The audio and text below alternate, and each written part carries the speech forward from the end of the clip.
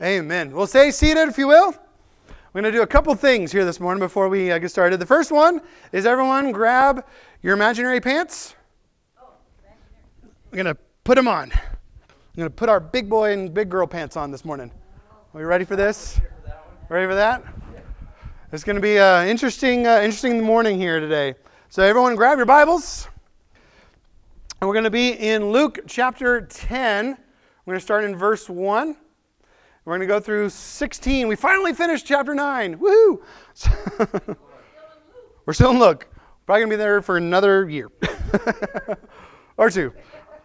No, I've heard of churches that will go like 3-4 years just doing Luke because they'll even go slower than we are. Like we're talking each paragraph. And I'm not going that slow. I'm trying to we're trying to get through, but on the Lord's timing. So might take a break here in a little bit to shift it up, kind of shake things up a little bit. But here we go. Luke chapter 10, starting in verse 1, going through 16. After this, the Lord appointed 72 others, and he sent them ahead of him in pairs to every town and place where he himself was about to go.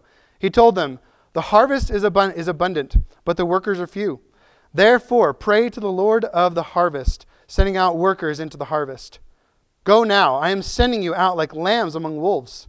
Don't carry a money bag, traveling bag, or sandals. Don't greet anyone or meander along the road. Whatever house you enter, first say peace, shalom, to this household. If a person of shalom is there, your shalom will rest on him. But if not, it will return to you. Remain in the same house, eating and drinking whatever they offer. For the worker is worthy of his wages. Don't move from house to house.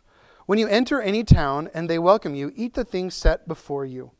Heal the sick who are there and tell them the kingdom of God has come near you.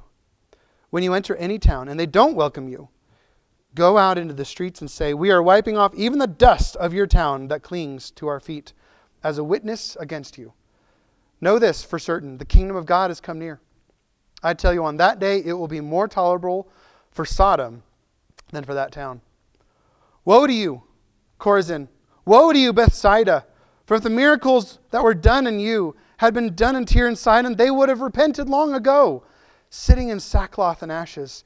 But it will be more tolerable for Tyre and Sidon at the judgment than for you. And you, Capernaum, will you be exalted to heaven? Nope. You will go down to Hades. That's hell, by the way. Whoever listens to you listens to me. Whoever rejects you rejects me. And whoever rejects me rejects the one who sent me. Lord Jesus, open up your word to us here this morning.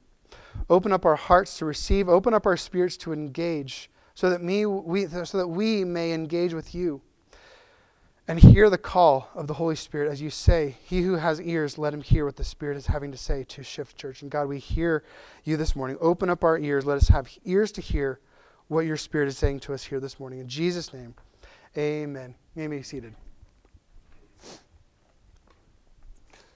All right, we're going to do one more thing as we're getting started here this morning.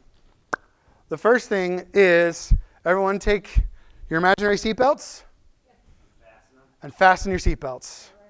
It is going to be a bumpy ride here this morning. I was preparing the sermon and I was like, God, no, please, no. He's like, yep. I was like, all right, here we go. So buckle up our seatbelts. Going to get ready for this. The sermon to hear this morning is from disciples to disciple makers, and God even did it this morning. He's like, and you add that last line to that slide, Alan, at 6 a.m. this morning. Disciple and kingdom shakers. From disciples to disciple makers and kingdom shakers. Y'all ready for this? Let's get into this. So, first thing I want to do is give a history lesson. Are we anyone love history? Like history? History buffs? All right, history buffs unite. Awesome. Love history. So, Jesus set his face toward Jerusalem, as we talked about in the middle of 9. And this was around about the fall. So we're working over here around the fall. So around Sukkot, or maybe a little bit after Sukkot, because they traveled after the festival of Sukkot in John chapter 6, 7, and 8, up to Caesarea Philippi, and that took several days, if not weeks, to get up to Caesarea Philippi. And so it may have been after, just a few weeks after, or a month or so after Sukkot, and that that Jesus was transfigured on the Mount of Hebron, Mount Hermon, and then came down and was healing people, and then he started traveling. He set his face toward Jerusalem. So we're looking at around fall, like around maybe October, November, or even as late as December, because if Jesus had stayed for the festival of Hanukkah in Jerusalem as well. We don't know for sure. But, so what we do know is that about 3 to 6 months, Jesus had set his face toward Jerusalem. So we'll just say, this is about 6 months, so maybe say about 3 months. We're going to say 3 months, 3 to 4 months. We'll say 3 to 4 months. Give ourselves a month. That Jesus is setting his face toward Jerusalem. And he is traveling, and he's been speaking all these different things. Last week we talked about his call, these really difficult calls, like let the dead bury their own dead. No one who puts his hand to the plow and looks back is worthy of me, is worthy of the kingdom of heaven. And so now we get to this first verse of chapter 10. What does it say? After this. So after this setting, from the end of chapter 9 to chapter 10 now, it's still traveling. It says, after this, the Lord appointed 72 others. So somewhere along here, so he's around about Samaria, as we know. So he's at least to Samaria. So somewhere on the road between Galilee and Samaria, like we showed last week, where the road curves and goes out toward the Jordan River. So he's staying somewhere around the area of Samaria and in South Galilee area. And so this section of Scripture is really interesting to me. I just figured this out this week for some reason. That this, in all the books of the Bible, the authors spend the most time on. They spend the majority of the chapters in Luke. Luke spends 10 chapters. Luke chapter, the middle of 9 through the middle of 19, talking about this next 3 to 4 months. Matthew, same thing. He starts in chapter 16, and he goes all the way to the middle of chapter 28. So 12 chapters Matthew spends on just this 3 to 4 months history time. So whatever Jesus was doing right now, all the stuff he was doing and teaching was rich. These authors were like, oh gosh, I got to write this stuff down. This is good stuff. And why? Because Jesus' ministry was coming to a close. And so Jesus knew his time was precious. And he was going to spend every single moment, not wasting a single moment on anything frivolous. He understood that the times were coming for him. The times were ahead of him for his disciples. He knew that they had a limited window of ministry. Because many, like for instance, Stephen, James, the two of the guys that had been following him during this time, after he died and ascended, they only had maybe a few months or years after Jesus ascended that they were still alive proclaiming the gospel before they were martyred, before they were killed for their faith. And so Jesus understood the importance. He understood the weight of the time and the days and the minutes, down to the minutes set before him. The rest of the disciples were like, this ministry is going to last years. This is great. This is wonderful. But little did they know. So this is why Jesus was empowering them. He was building a synergy among the passionate and devoted disciples around him. So this is the 72 others, as he said. He appointed 72 others, not counting the 12. So right now we have at least 84 passionate followers of Jesus following Jesus. And probably several others, but at least 84 passionate, sold out, all in followers of Jesus. Maybe even those who, maybe some of these were the ones that Jesus said, let me go bury my father. We'll let the dead bury their dead. Okay. Maybe some of these guys did actually end up following Jesus. It's interesting that the rich young ruler story is during that section in Scripture in Matthew and Mark. And so some people went away. But others hear this. They heard the difficult call of God, and they said yes.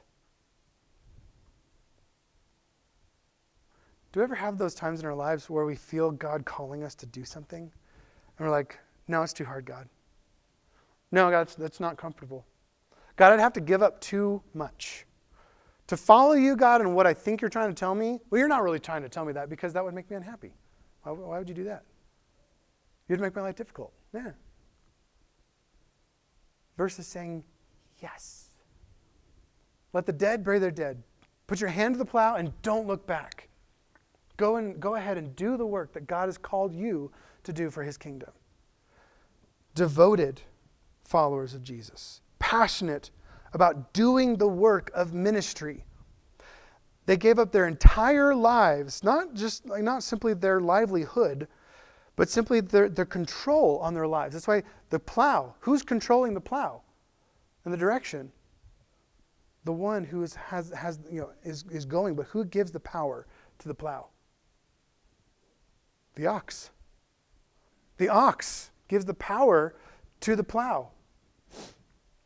And it's up to the person navigating and hearing the word of the farmer say, make straight lines. Okay, I make straight lines. Hearing the direction from God. And going. As soon as you start plowing, you ain't stopping. You're going, you're fulfilling that line. You're fulfilling God's purposes for you. Saying yes to him. So this morning, we want to see how Jesus takes his disciples. He takes his followers from disciples to disciple makers and kingdom shakers. That was a line that God added this morning. Disciple makers. That's really all it was. But to see that disciple makers is to be kingdom shakers. And I'll talk more about what that means. Jesus' mission. So the overview of the message of this passage here this morning is Jesus' mission was to make disciples who make disciples and further the kingdom of God. Why? That's the biggest question I want to answer for us. Why do we share our faith? Why do we go out there and proclaim the gospel? Why do we have a church building? Why do we have ACT groups? Why do we have one-on-one relationships? Why do we want and desire to go out into our city, go out into our world, go out into our culture and into our relationships and say, you need Jesus. Repent of your sins and believe the gospel. Make Jesus the Lord of your lives. Why do we want to do that? Because we want a bigger offering. We want more butts in our seats. No, we don't. The goal is not the butts and the bucks. The goal is to further the kingdom of God. God's desire for adding people to the church was, is, and always will be to save people from their sins, to save people from death, to bring people into his kingdom, to live eternally with God and his people.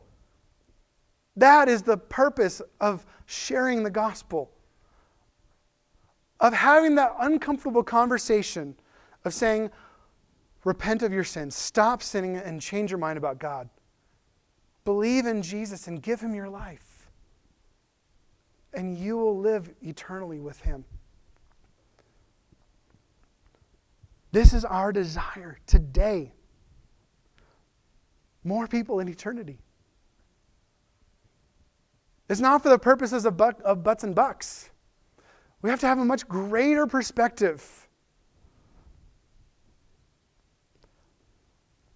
Because when we see this passage, what is he saying here? So he starts talking to them. He calls them up, he appoints them, 72 others, and he sends them ahead in pairs to every town and place where he himself was about to go.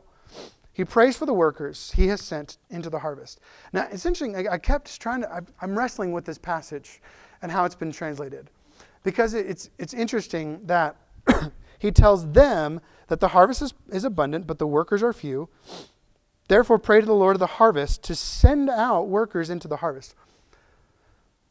Which I still wrestle with the translation of this, because he's talking to the people that he's sending out. So why would he talk to the people and tell them to pray that God would send out workers if God is sending them out as the workers? And so it's more like God is calling them up. He's saying the harvest is abundant, the workers are few, like you are few, and his very, very next sentence says, here I send you out as sheep among wolves. So he's saying, praying for you. It almost feels like he's saying, I believe that the focus is more on Jesus sending, on who Jesus is sending, because there are few of them compared to the enormity of the task to pray for each town ahead of them on the arrival of Jesus. And B, he's sending them out into dangerous situations with militant and religious, the militant and religious, and the militant religious. The Pharisees and the zealots. So the super religious and the militant, and the super religious who are very, very militant. Very dangerous situation. But it's interesting. So I think he is saying it seems like as I kind of study that passage more and more and more, it says basically like as you workers, as I'm sending you workers out into the harvest, I'm praying for you. Pray to the Lord of the harvest, you workers that I'm sending out. So you, because I've sent you out, you need to be praying to the Lord.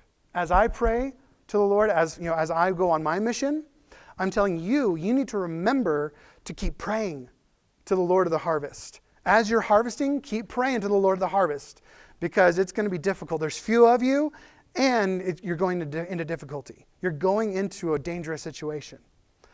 So Jesus' concept for all of his disciples is to transform them from disciples to disciple makers and kingdom shakers. Now, here's something, a very important distinction that I want to make. People coming to faith in Jesus is not dependent on you. Can I say that again? People coming to faith in Jesus Christ for their salvation is not your fault. Is not your boasting. Is not your responsibility. Is not the weight of it is not on you. How you present the gospel, or if you are able to do enough for people. If I only did this or I only did that, they would believe in Jesus and come to faith in him. Everyone take your hand. Take it to your head. Just go. Take that thought out of your brain.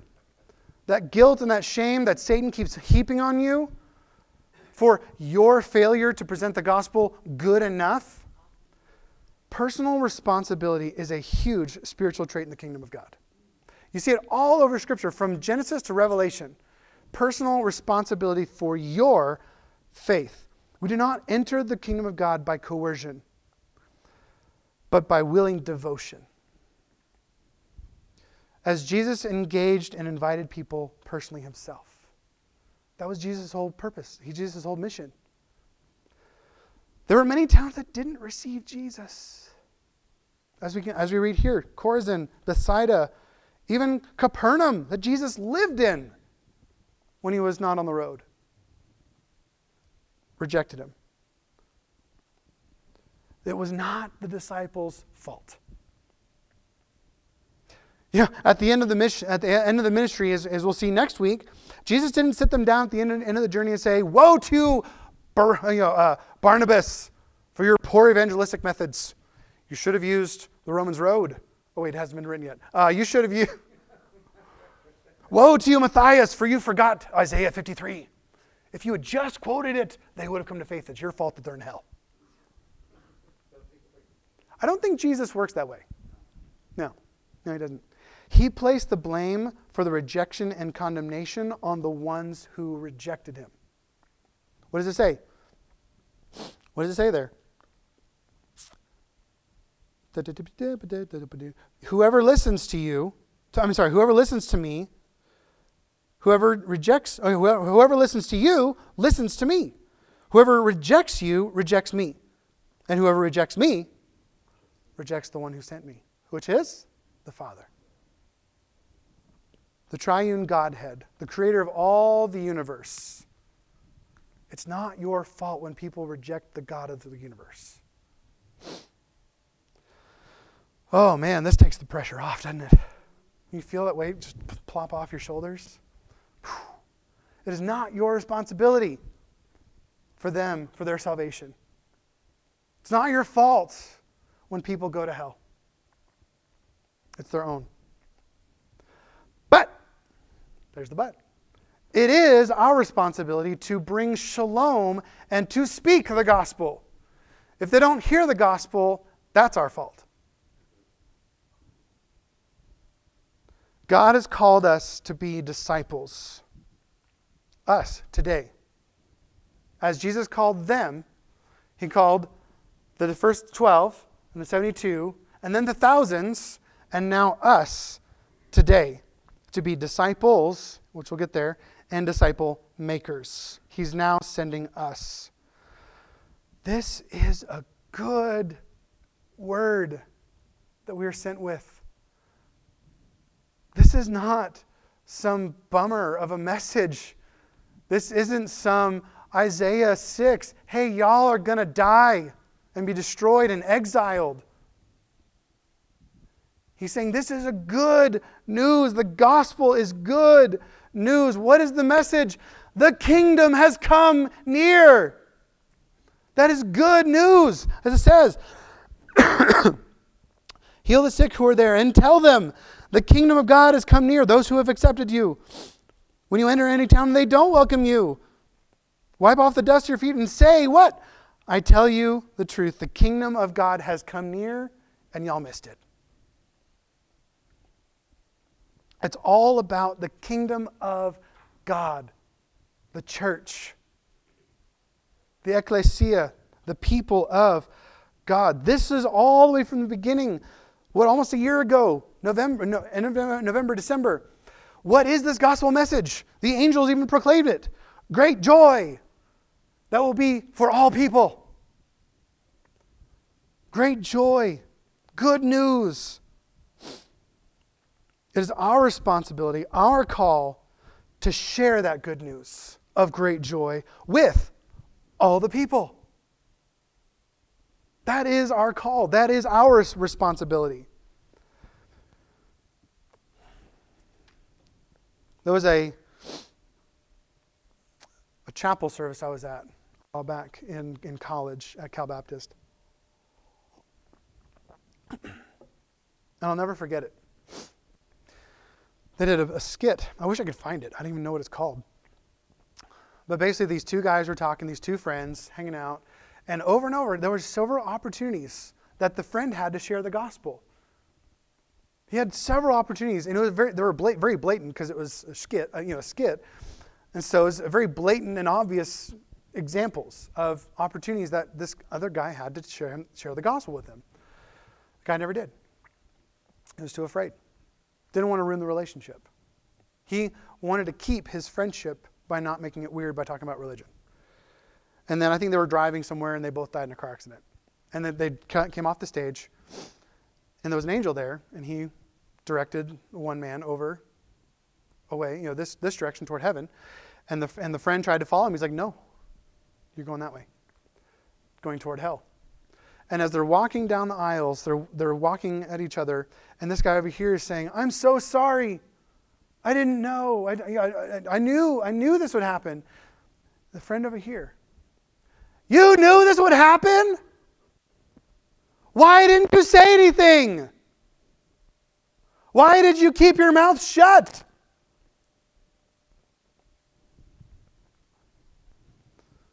When you enter into eternity and see the men and women you had a chance to share the gospel with, friends, families, co-workers, and did not do so, what words do you think they will have to say to you as they're being led to the lake of fire?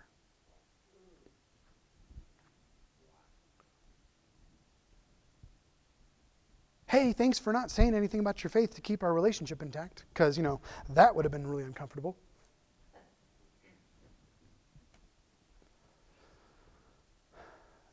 This is the reality, you guys. This is the reality.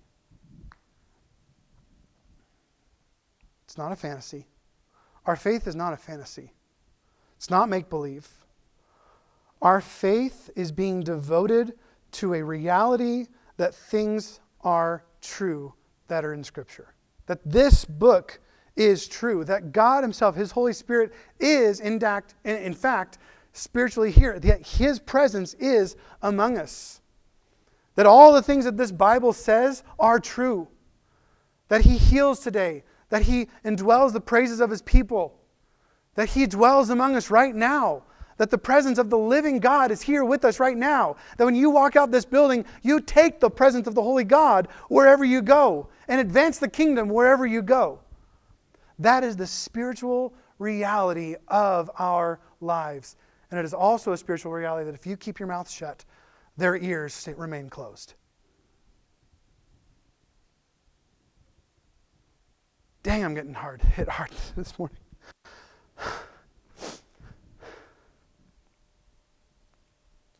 What is more loving? Being that word loving, steadfastly devoted, agape, godly love. Being steadfastly devoted to someone.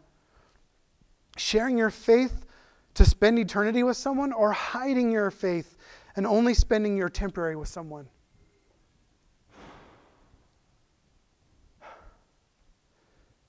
If your relationship can be broken by talking about Jesus, maybe we should be more willing to have our relationships being broken.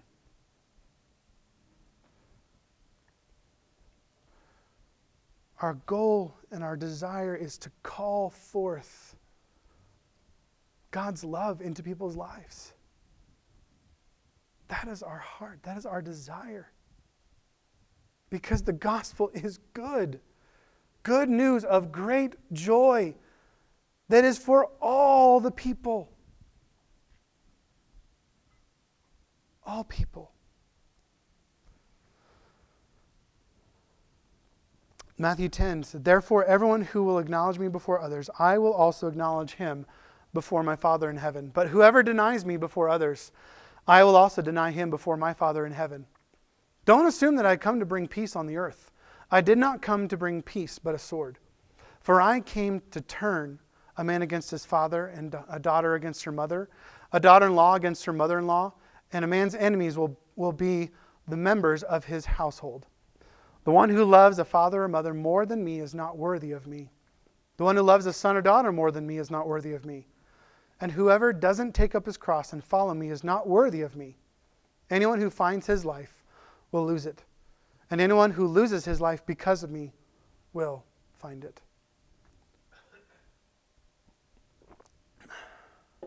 Romans 10. This is the message of faith that we proclaim. Now remember, Matthew 10 was Jesus' very words. Romans 10 is Paul's ministry about 20, 30 years later. This is the message of faith that we proclaim. If you confess with your mouth Jesus is Lord and believe in your heart that God raised him from the dead, you will be saved. One believes with the heart, resulting in righteousness, being made right with God. That's what it means. And one confesses with the mouth, resulting in salvation, healing, restoration. That's what it means. For the scripture says, everyone who believes on him will not be put to shame, since there is no distinction between Jew and Greek, because the same Lord of all richly blesses all who call on him. For everyone who calls on the name of the Lord will be saved. How then can they call on him whom they have not believed in? And how can they believe without hearing about him? And how can they hear without a preacher? And how can they preach unless they are sent? As it is written, how beautiful are the feet of those who bring good news. But not all obeyed the gospel. We are compelled by our understanding of this reality. That is what leads us. Because we believe it is reality. If you don't believe that this book and our faith is reality, we see no urgency to proclaim the gospel. We see no desire for sinners in the world. We see no truth to the fact that God can take absolutely any person and change them. Like even this weekend, we hosted during the summer this lady named Charity Diamond. Amazing, amazing, beautiful-hearted woman. Was a stripper for about 20, 25 years. Was deep into that world. Came to faith in Jesus about 2 years ago. Completely left that lifestyle. And now, this weekend, yesterday, she hosted a hip-hop event for evangelism for these Christian rappers and hip-hop artists in Billings to share the gospel with her hometown of Billings. Radical salvation, radical transformation. God can take anyone. Look at my friend Bryce, as many of you know him. was deep into the drug, and rough gang stuff, and stuff in Southern California. Tats everywhere, just rough upbringing, childhood. And now he's a preacher. He's a pastor in Livingston. Networking with Charity Diamond to put on Help Fest in Livingston. Wanting to break the spirit of suicide and death in Livingston. Fighting for the kingdom of God. God can take anyone and turn them, but anyone can also reject him. The trick is to figure out when your assignment in that person's life is over. But first we have to accept the assignment that we've been given to share the gospel with that person. This is not focusing on this person. When I say assignment, I mean to disciple them. Because Jesus makes disciples into disciples makers. He discipled Matthew, who was a tax collector. He discipled Peter, who was a fisherman. These guys who were sinners, extorting God's people. Zacchaeus, he took them under his wing and discipled them and saw their lives transform over time. Some people, it was an instant. Some people, it's over time. We don't know.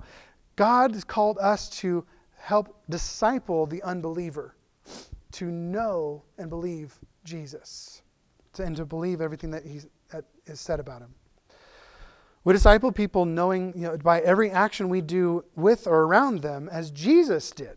He discipled his disciples by showing them and teaching them along the way. He taught them the gospel every day by his actions and by his words. Both and. Kind of the old cliche adage, that's attributed to Francis of Assisi, preach the gospel at all times, and if necessary, use words. It's like saying feed the homeless, and if necessary, use food. It takes both. It takes doing, showing, and speaking the gospel. Our faith, we put our faith in action every single day. These are the good works that people see and are led to glorify our Father in heaven.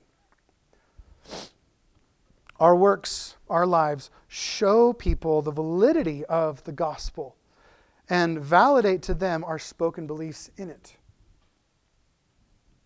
Like the introductory line to one of DC Talk's old songs.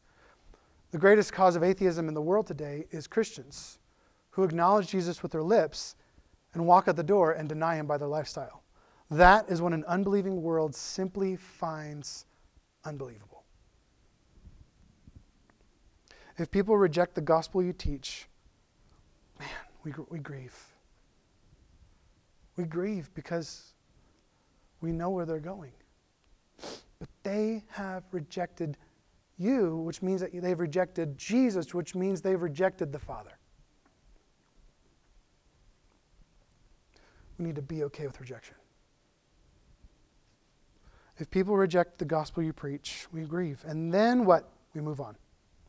Continue being faithful to God. Continue to walk in good works. And continue loving that person who rejected Jesus whenever possible. Showing them continually. Because it's never too late. But just your assignment in that person's life might be over. Let's say 2 Peter. We're going to talk about this a couple times here this morning. Dear friends, don't overlook this one fact. With the Lord, one day is like 1,000 years, and 1,000 years is like one day. The Lord does not delay his promise, as some understand delay or slowness, but is patient with you, not wanting any to perish, but for all to come to repentance. Can I say that God desires for people to put their faith in him more than you do? All we have to say is say yes. All we have to do is say yes to God. And here's what going from a disciple to a disciple maker and kingdom shaker looks like. From a consumer to a cultivator.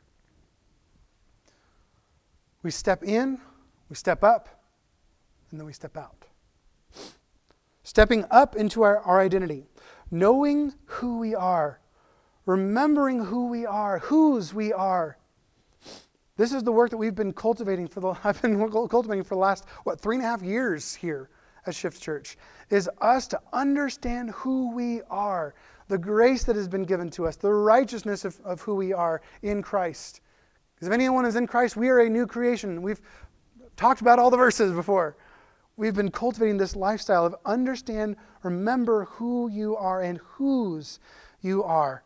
Believe who God says you are, putting on the full armor of God and doing what? Standing firm in that faith. Standing firm in that identity in Christ. No matter what other people say, no matter what even other Christians say.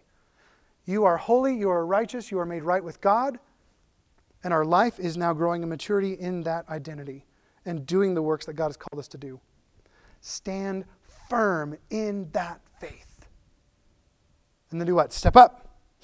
God called those who were following him to step up, to be an active disciple or apostle, to do the things, do the works of the kingdom. Here, remember that differentiation? Not in order to enter the kingdom, but because they are already in the kingdom of God.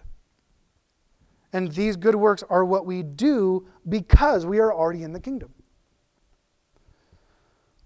For Shift, what does that mean for us? To step up for us is to engage, is to flourish, and for us to accomplish the work that God has given us. We all, each and every single one of us, must be, as it says last week in Acts chapter 2, be devoted to the apostles' teachings, to the fellowship, it's the relationships we talk about, to the breaking of bread, fellowship one with another, and to prayer. To live the kingdom in our church. We first have to understand how we can engage and live the kingdom of God here. In this gathering, in our small, in our ACT groups, our mid-circles, and the breaking of bread with one another in one-on-one relationships. Intentionally growing relationships small so that we as a church can flourish. Engaging. To live the kingdom is to share the good news of the kingdom. Because when we experience something great, we want to share it with others. That's the next step. When I go to University Burger and I enjoy an amazing burger, I'm like, oh my gosh, I want to share that on Instagram. That's sharing the gospel of something. Sharing the good news of something awesome that you found. Sharing a 5-star reviews, exactly what that is. You're proclaiming the gospel of that restaurant or that shopping experience. Why don't we do that with our faith? Give our faith a 5-star review with others. An in-person third-party endorsement for the gospel of the kingdom of God. The biggest hindrance to our faith as the church, the Big C church, our local church, and our own faith is an inability and an unwillingness to be active and for our faith to define our life.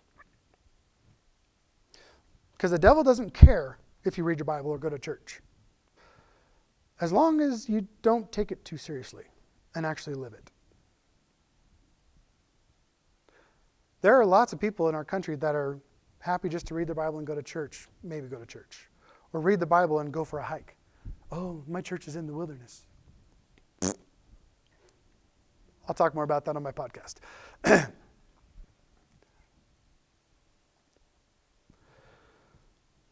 When you step up and say yes to God, you say yes to your faith, you say yes to living the kingdom of God in every single day of your life, in every single moment of your day, that is when the enemy starts to see you as a threat.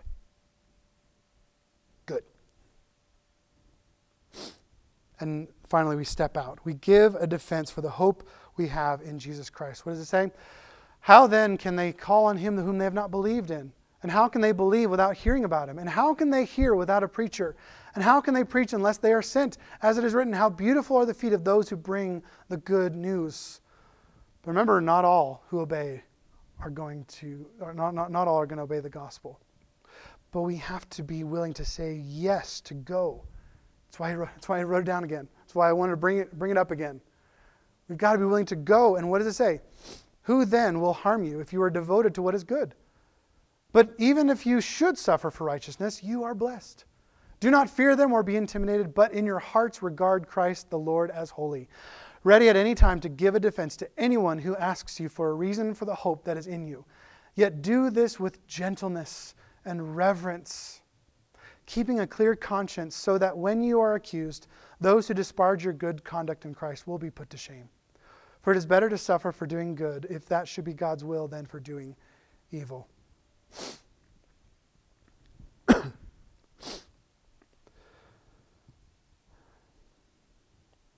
The gospel message that we take, that we defend, is good.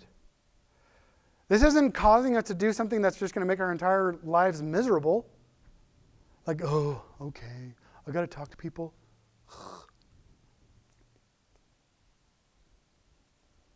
Even for the introverts among us, this is not a call by God that is this like, ugh. This is good news. This is that joy that the Holy Spirit has implanted within our very spirits and our souls. He's tapping into that and it's spilling out. And where does it have to go first? You. You tap into that joy for others and you get a jolt of it. You get a shot of it. And people can see it. You live it. You pour it out. That's why he even says, in John chapter 7, if anyone believes in me, I will put my spirit within him and bubbling up to eternal life. So you get that first taste of eternal life as you're bubbling it up. Spreading it out to others. Sharing it with others. This is good news. This is good news of what? Great joy.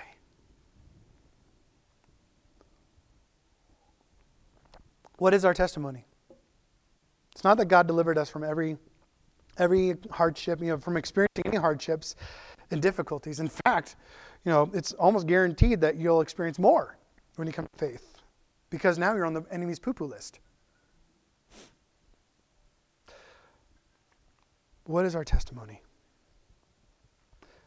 That my God and His church were with me in my darkest hours. My God and His church brought me through my most difficult circumstances. They were with me. God was with me. My brothers and sisters in Christ were with me and brought me through it. And I experienced the shalom of God with Him and His people. And I know that He's going to do it again. I know that He will do it again and again and again, because guess what? We're going to go through hardships. More and more and more and more. What is it? Take joy. Find joy when you encounter trials of many kinds. For in the testing of your faith, you produce endurance. It produces endurance here's the key thing, with one another. Like I said, you can't read the New Testament and not see the one another on every page. Over 100 times in the Bible, just in the New Testament, that talks about the one another's, each other's. In order to experience faith in its fullness, the kingdom of God, you have to be in community with the people of God. Not just in a service gathering, a bunch of ears listening to one mouth, but being the hands and feet of Christ in each other's lives. This is what we want to bring people into. If we're not flourishing, why would we ever desire to bring people into it? If a restaurant stinks, you would never invite someone to it. So we first have to focus on the flourishing and the health of our church, so that we add people to that which is flourishing, that which is whole and healthy. And saying to others, I want you to experience this goodness too. I want you to experience God and His people being with you in the most difficult and darkest hours of your life. This is what it means to give a defense for the what? The hope. Hope of our faith that is in you. Our God is a good God who gives hope, who gives faith, who implants joy, who gives us peace and love in our own lives. flipped open my Facebook yesterday, and I saw a post from a brother in Christ that has had contact with an underground church in Kabul, Afghanistan. And he got this notification. He said, an underground church in Kabul, Afghanistan is now at home with the Lord. We received news that an underground church in Kabul, Afghanistan has been martyred. Our friends have been in contact and met together last night in deep prayer. The last words she spoke were, we feel your prayers, because this supernatural boldness came over us, and we were singing in the Spirit. Even the kids said, Mom, we will not deny Jesus.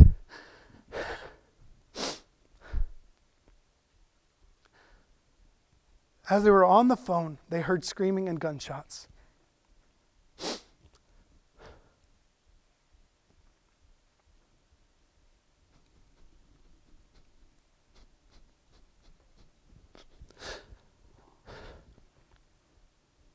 God is so powerful. They went to be with their Creator, filled with joy. God has called you to be a disciple. He has called you up to be a disciple of the kingdom of God. And He has called you out to be a disciple maker.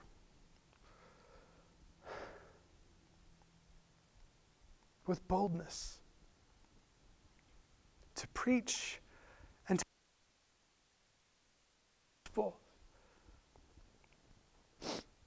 stay faithful under oppression, rejection, and persecution.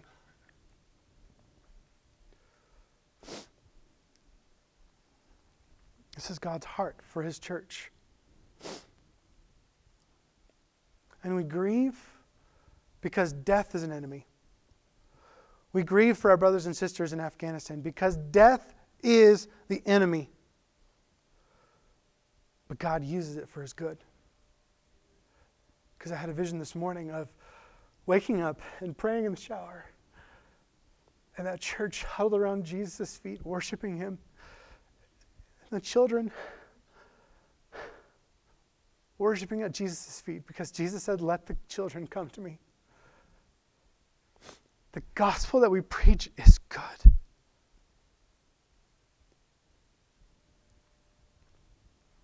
And that's what it means to be a disciple, being brought to be a disciple maker. And that's what it means to be a kingdom shaker. We shake the nations with the gospel of Jesus Christ. And live it in our church, in our families, and in our personal lives.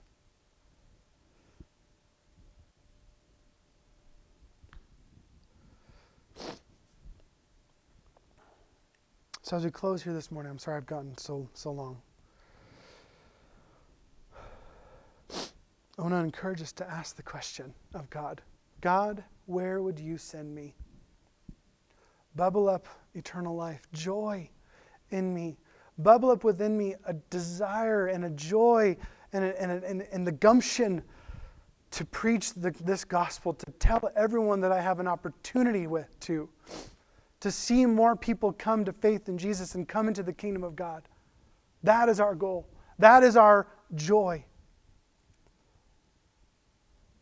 To love one another and to love outsiders, to make them one another's. To love our neighbors, to bring them into the one another. It's out of love, out of joy, out of faith. Jesus,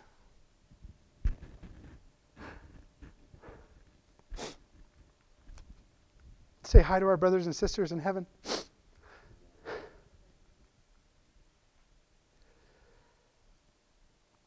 Thank you, God, that this life is not the end. Thank you that this is not all we have to look forward to. Thank you for the hope of the gospel that we look forward to joining with you in your kingdom as we live in your kingdom today and bring others into that kingdom. God, excite us, Lord, with a joy. Stir within us a passion Steer our faith to be devoted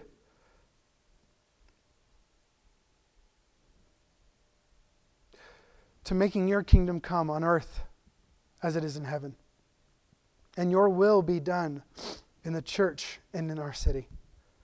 Empower us, Lord, with boldness to preach the gospel. Empower us, Lord Jesus, with courage and strength and joy, a spring in our step to go and to speak the gospel to others in our city, in our relationships, our family, our friends, co-workers, random people we meet on the street, taking every opportunity that we can to share and to encourage and to bless. We don't fight the way that the world fights, God. We don't fight with anger and malice and coercion and control. We fight with love. We fight with peace. We fight with compassion and blessing. We do not curse, we bless. Empower us, Lord, with blessings for all. So that you may add, and we may see you adding to our number daily those who are being saved, baptized, discipled. Stir within each one of us your heart that you have designed for us, our purpose in your kingdom as we go forward. In Jesus' name we pray all these things. Amen.